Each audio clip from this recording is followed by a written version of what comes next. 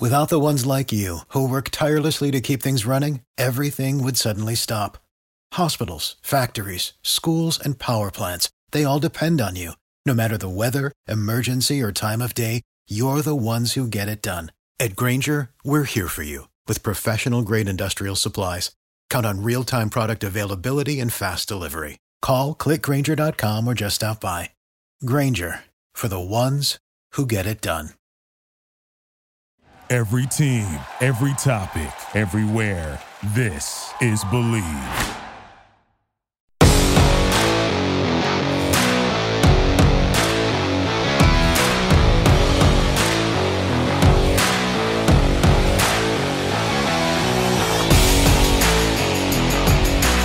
What the hell is up, Pelicans fans? You know my name. It's Elliot Clough, here again on Believe in the New Orleans Pelicans. A little bit different of an episode today. Today I was joined by Matt Modderno of Believe in the Wizards. Matt has worked with ESPN, Draft Express, Fansided, and a couple different other media outlets. You can check that out, what I tweeted about this podcast. You can see some of the other stuff that he's done. But a guy who's really informed and guy who knows what he's talking about. Today we talked about how the coronavirus will affect the rest of league play, how the Pelicans will proceed, whether or not they'll be able to get into the playoffs. Zion, maybe still, probably not, but maybe, winning Rookie of the Year. And then Brandon Ingram possibly, most likely, re-signing with the Pelicans. That's the team that I cover. And hey, if the regular season is over,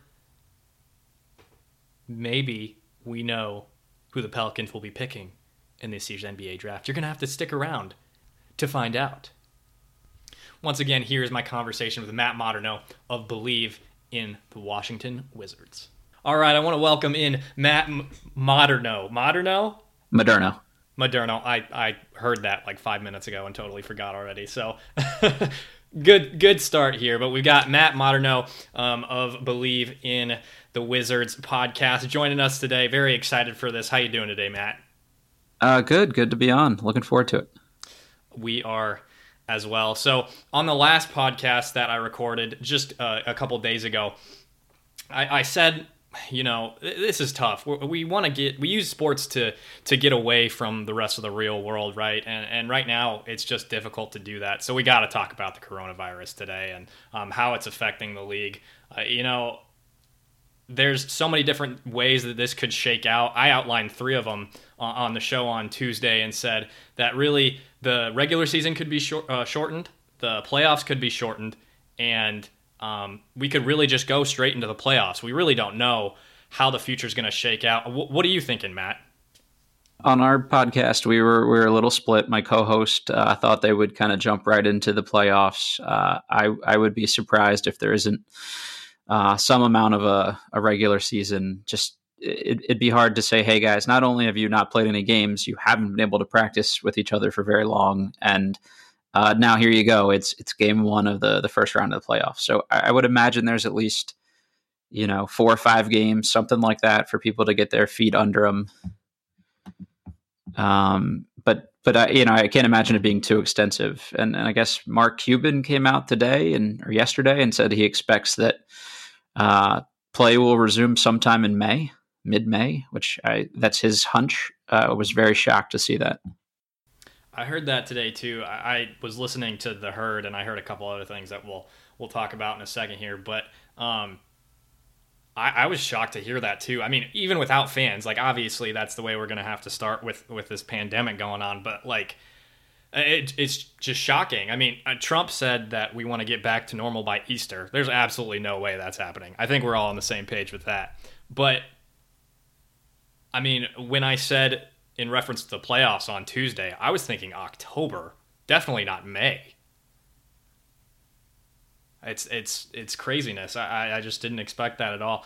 I looked at the Pelicans' schedule to come up here. They've only got 18 games left. That's 4 to 6 weeks probably of a regular season. I mean, I think they could fit it in. I mean, you said 4 or 5 games at least to get their legs under them, but I'm not sure. Yeah, I think a lot of that comes down to logistics and how do you free up the stadiums in time, or do you even play them at stadiums? I think even if they started in another 2 months, it would be without fans, would be my guess. So I would have to think that they're playing these games in whether practice facilities with cameras or smaller arenas. But it wouldn't be the traditional, here's 17,000 cheering fans, ready to watch. Right. There's no way. The government, at least, wouldn't allow that to happen, even if the NBA wanted it to. So it's just something that we're going to have to continue to wade through.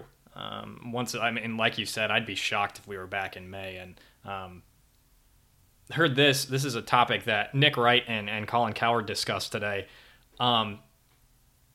The thinking was, on as far as Nick Wright was saying, was that this would benefit teams like the Lakers, who have been all in all season, as opposed to a team like the Clippers, who have been approaching the season like a marathon. They're load managing Kawhi and Paul George every so often. But in my opinion, I would have to say that this would benefit, as the Pelicans sit right now, they're not getting in the playoffs.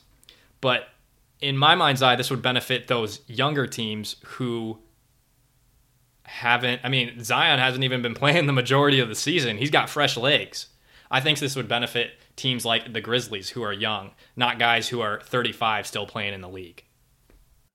I'm with you. I think you would see some change in tactics. The teams like Toronto that have sort of mixed in some pressing and stuff like that this year, that kind of thing, I think would be a little more prevalent than normal, because guys aren't, like you said, 100 games into the season. I think people forget that the NBA preseason is pretty grueling too. So by the time you even get to the playoffs, you're pushing 90 some games, and now you've got to.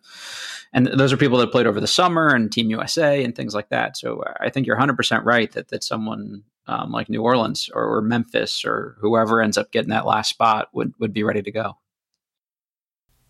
It could be very well vice versa. With a fresh LeBron James, that's terrifying.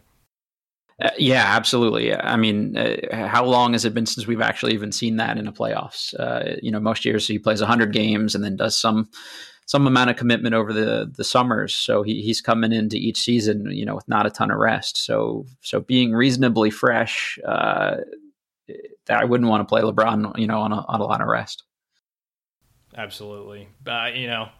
Arguably best player in the world. With KD hurt, Giannis is obviously playing at a high level, but LeBron's been doing it for so long. He's arguably still the best player in the world at 35, which is pretty crazy. But you mentioned you mentioned Milwaukee and Giannis. That's a team that I think really benefits from this, because he was obviously having some knee issues, and now he gets a chance to rest and come into things, potentially fresher too. So that really favors them.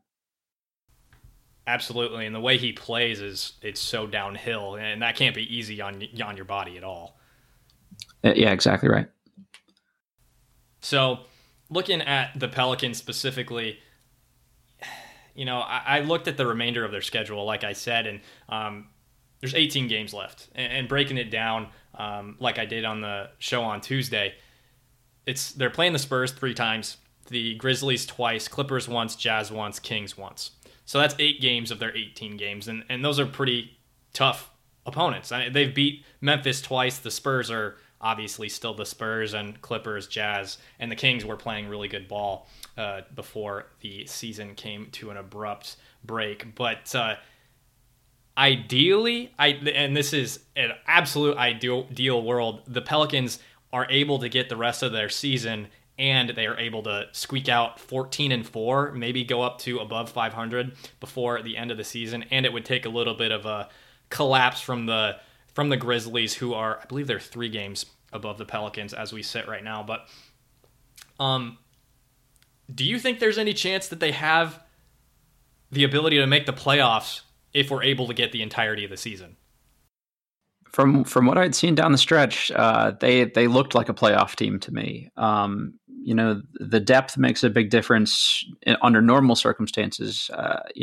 there might be top heavier teams than New Orleans, but there's just like, guys 6 through 10 can all reasonably contribute, I think, which is surprising for a young team. But young, fresh legs enables you to do a lot of things that a lot of teams can't. Like, I would rather take, guy number 9 on the Pelicans, whoever you decide that is, whether it's Etuan Moore or someone like that, ahead of guy number 9 on the Lakers or whoever, even at the top of the Western Conference. But just looking at them compared to the other teams in the hunt, I think the dimension that Zion adds to the team, if you have him healthy, have JJ Redick healthy to spread the floor, and Brandon Ingram's been doing, Brandon Ingram things. I like their chances. I think that's a long-winded way of saying that I actually thought that they would end up with the 8th seed if things had continued on a normal path.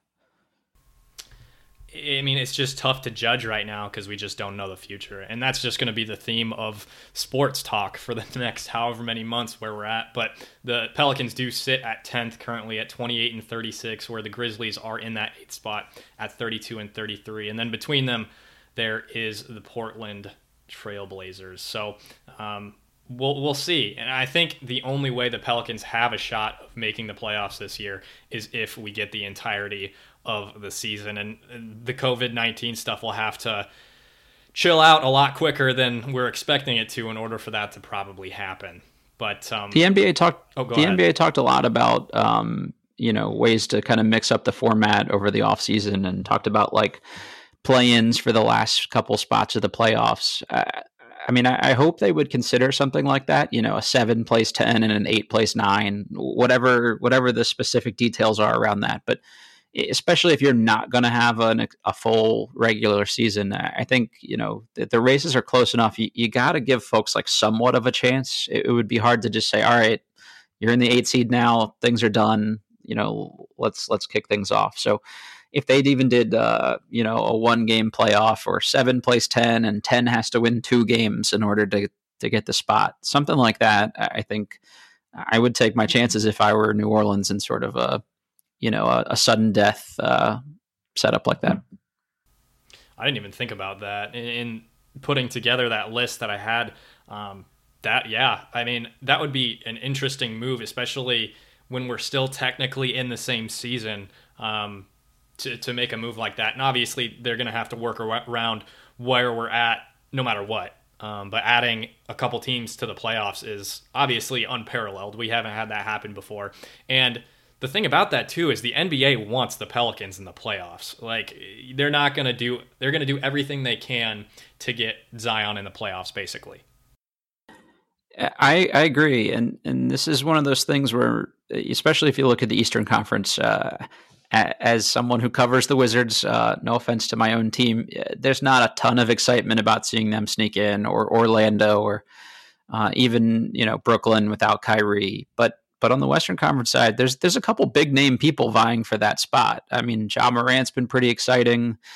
Obviously, Dame Lillard's in the mix. You've got Zion. Like, no matter where they end up, I think they get somebody that could get them some ratings. So I think you're right. The amount of national TV games that the Pelicans got before the year says a lot about the interest level from the NBA. But if Dame Lillard's your consolation prize, that's still pretty good.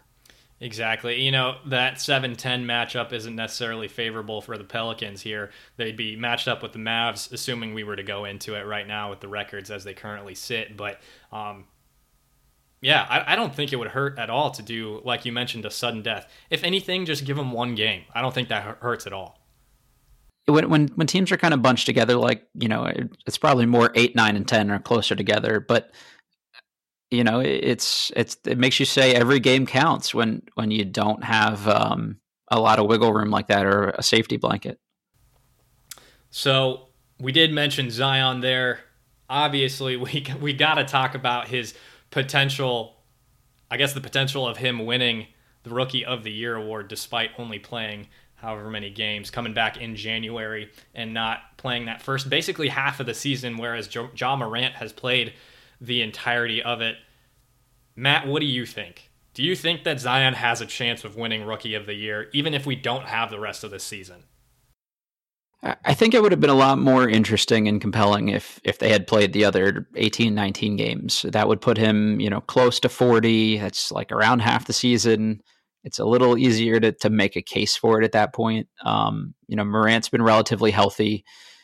A lot of people compare this to the Rookie of the Year race where it was, Joel Embiid versus Malcolm Brogdon. And at the time, I don't think anyone realized Brogdon would be as good as he actually is, but it was, okay, do we favor a guy that's done this consistently over the course of a season or a guy that's like unbelievably spectacular, for 30 games or 31, I think was what Embiid played. I would say that the delta between Embiid's high end and Brogdon's high end was a lot bigger than Zion's impact and Morant's impact. So I think it would be a really, really tough sell for people, but there are enough people that are so pro Zion. He'll definitely get more votes than I think people would expect, especially, if he could get a couple extra regular season games. I'd have to agree with you. And looking at these stats here, I mean, Ja's played literally 40 more games than Zion this season. Zion's played just 19. You can look at the stats, and make a bit of an argument, but Ja's still averaging 17.6 points per game, 6.9 assists, and 3.5 rebounds while shooting 49% from the field. I mean, looking at Zion's too, we got to give a bit of a reference here. 23.6 points per game, 6.8 rebounds, and he's shooting 58% from the field. So Zion's just absolutely transcendent. He's polarizing.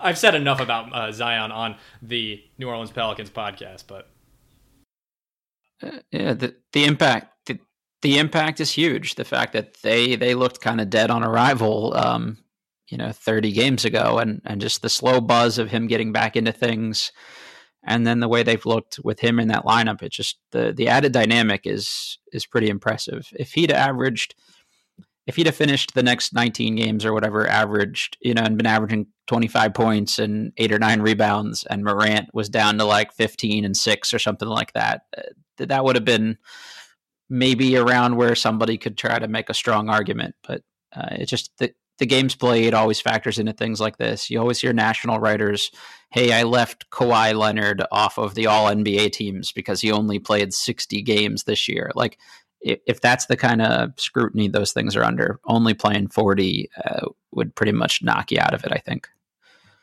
I'd have to agree with you. And as we currently sit, I would roll with what you said initially about him probably getting more votes than we would guess, but ultimately not winning. And if Zion were given the opportunity to not necessarily lead the Pelicans, but aid in their winning ways for the rest of the season, say they were to have that dream scenario, like I mentioned, of going 14-4 and the Grizzlies just fell off and maybe Ja got hurt, or maybe his level of play just didn't measure up to what it used to be. Maybe the season 82 games really got to him. I would tend to lean Zion's way, obviously as a biased Pelicans reporter, or coverage guy, podcaster. There we go. We got the word eventually. But I might lean Zion there in that particular circumstance. Yeah, the rookie wall is a crazy thing. I think Morant is probably a little too good to totally fall off the earth there, but we've seen it happen to guys before where they peter out, where they peter out down the stretch, and Zion looked like he was even, coming on stronger as time went on. So it would have been interesting to see how things played out for real. If you play even a couple more regular season games, and also honestly, if the playoff seeding is probably something that people look at too. If the Grizzlies were the worst team in the league and Ja put up numbers and the Pelicans were the 8-9 seed, that might make things a little different too. Right. And of course, what I mentioned there was definitely a dream scenario for the Pelicans. And it can't work out that way, more or less, now, unless we do get the rest of the season. But, we can't talk about the Pelicans without addressing Brandon Ingram and his pending free agency. I've only really seen or read a couple articles about Brandon possibly leaving the Pelicans this offseason. He's had clearly the best season of his career. He's living in a smaller city as opposed to LA, where from what I've heard, he really just stayed in his apartment all the time because he wasn't used to the bigger city life, I should say. I can't particularly see any real reason for him to leave other than money. I mean, one of these lower level teams I could absolutely see offering him a max contract if possible, if their cap allows. But do you have any plausible reasons why he would leave other than money? I wouldn't think so. The only situation where I thought that might happen is, let's say, the Pelicans did what the Sixers had done and give everybody a redshirt year as a rookie, and Zion hadn't really played, and you hadn't seen the fit there, or they'd only played a few games and the fit looked kind of clunky. But the way he shot from the perimeter this year, it allows them to be able to kind of play next to each other better than I think a lot of people maybe have envisioned, and that sort of added dimension from him. It makes it a little more reassuring, I think, that they could be a really good tandem long term. The only reason you wouldn't resign if you're him is if you say, oh, we play the same position, or ideally they want to play us at the same position, and that doesn't work. For as good as Zion is, it's tough to have more than one non-shooter on the court at a time. And Lonzo Ball's helped his case to be there long term by shooting better as the season's gone on. And but it's hard to put, if Ingram's only a mid-range guy and you've got him next to Zion, that probably doesn't work. And I would have been surprised if he'd have stayed. But the way he shot it, the way they've looked together, it just seems to make a lot of sense. And they've already said, I think, if I remember this correctly, David Griffin basically said, like, we're going to give him the bag. We're going to offer him what he wants. So I would be really shocked, like you said, to not see him there next year. Which really makes sense. David Griffin, one of the best front office guys in the league, if I do say so myself. I think something that the Pelicans definitely need to address, and we'll talk about it here, is to get preferably, the ideal would be a 3-and-D guy. That's what the Pelicans are really in need of right now. A scoring wing who can lock up your opponent's best player, if at all possible. But more shooting absolutely never hurts. They've got BI, they've got Drew, JJ Redick, and then Zoe has absolutely stepped up, and he was shooting at a clip we've absolutely never seen before. But more shooting definitely never hurts against a guy who can play bully ball with more or less anybody in the entire league as your power forward. I think if you're David Griffin right now, you have to sort of make a decision one way or the other. Like, hey, we're going to try to make the playoffs next year, but we're going to still look at this as a longer term thing and try to build, and we're going to be patient. Or you can kind of do what Philly did and say, like, all right, we're making some, like contending level moves, and either they work out or they don't. But if you're trying to go a little more all in, I think maybe you start to package up some of these guys that could be contributing role players on other teams, and look for, maybe one more guy to make you a little top heavier and make the top like 6-7 of the rotation a little stronger. Because unless some of these guys take a big jump, like Nickeil Alexander-Walker's shown a couple flashes, but hasn't looked like the player people thought he would be after the preseason. Josh Hart's been pretty solid. He's got some potential if you're a contending team. Do they keep Favors long-term, or have they seen enough from Jackson Hayes? Could Okafor help somebody? So if you could start to bundle up a couple of those guys and add like maybe a bigger piece, like, again, this is the name everybody's loved this year, but like a Robert Covington or somebody like that, that might be something interesting to consider. Or you throw in whatever the lottery pick looks like and you go for an even bigger name. That might be one thing I could maybe see them considering, but I wouldn't go that route at this stage of development if I were them.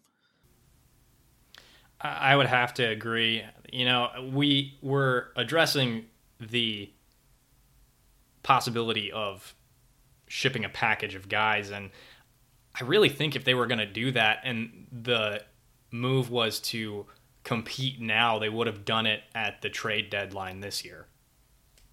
It would have been tough this year just because you hadn't really seen what Zion was about, and I think making it like a bigger move probably looked a little less realistic at that point before you'd kind of seen all your pieces together, and that was still like a let's evaluate, let's see who fits into our long-term plan.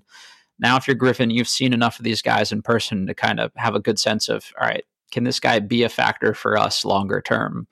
Can we keep Josh Hart, or do we think Zylan Cheatham can spread the floor enough to come in next year and play some spot minutes off the bench? Like those are the types of things I think they'll start making like final decisions on right around now. Fair enough. So looking forward in a different way, looking forward to the draft. If the regular season is over, it's looking like the Pelicans are going to be slated for a very middle pick at the end of the lottery. As far as draft needs, I mean, I kind of said it there. Probably a 3-and-D guy is what they would like. But I personally think the Pelicans are definitely in a position to draft best player available. What are your thoughts? Yeah, I mean, I think the way the league's structured, every team could benefit from going for a wing player. And that's sort of a high point in this draft, I think. There are plenty of guys like Isaac Okoro from Auburn is one name that kind of comes to mind right off the bat, or Dennis Vassell. There are plenty of guys that people could kind of look to bolster the wing depth. But if you're New Orleans, you're not bad off in any position. Like you could say Ingram's technically a wing, or Hart's a wing, or you could even play Ball some, at the 3 if you needed to.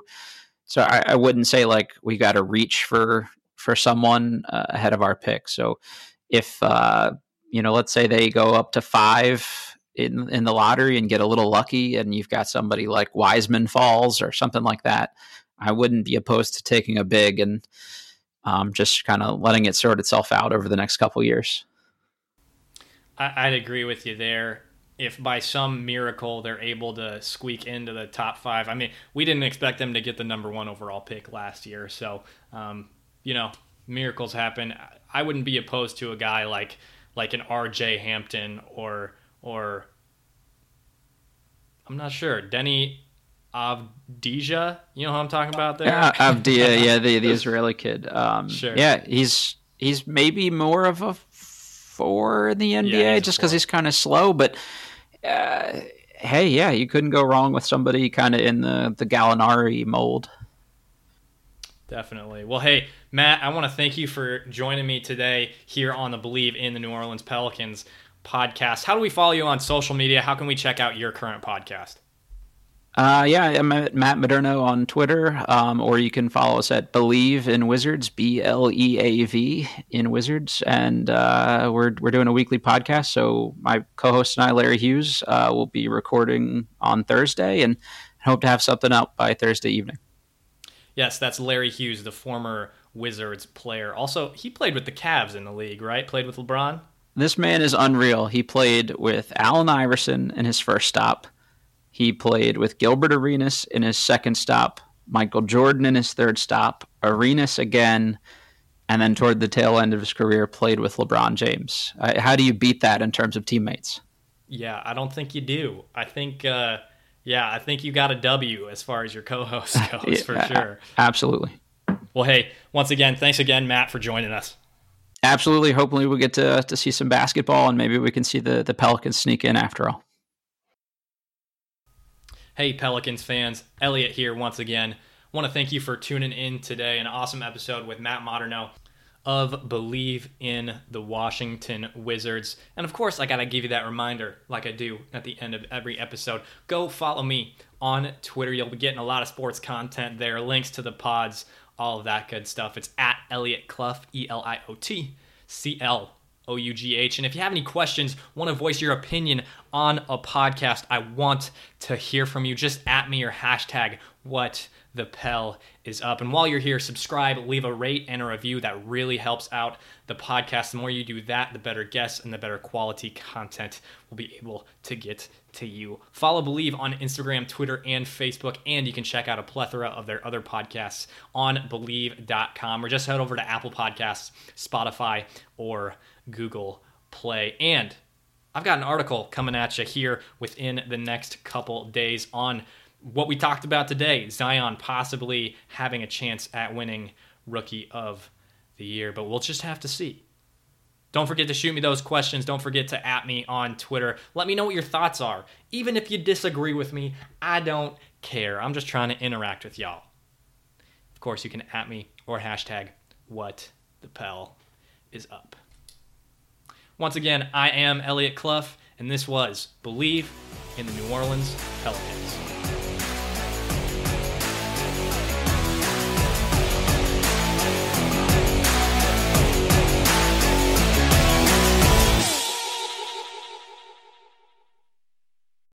Without the ones like you, who work tirelessly to keep things running, everything would suddenly stop.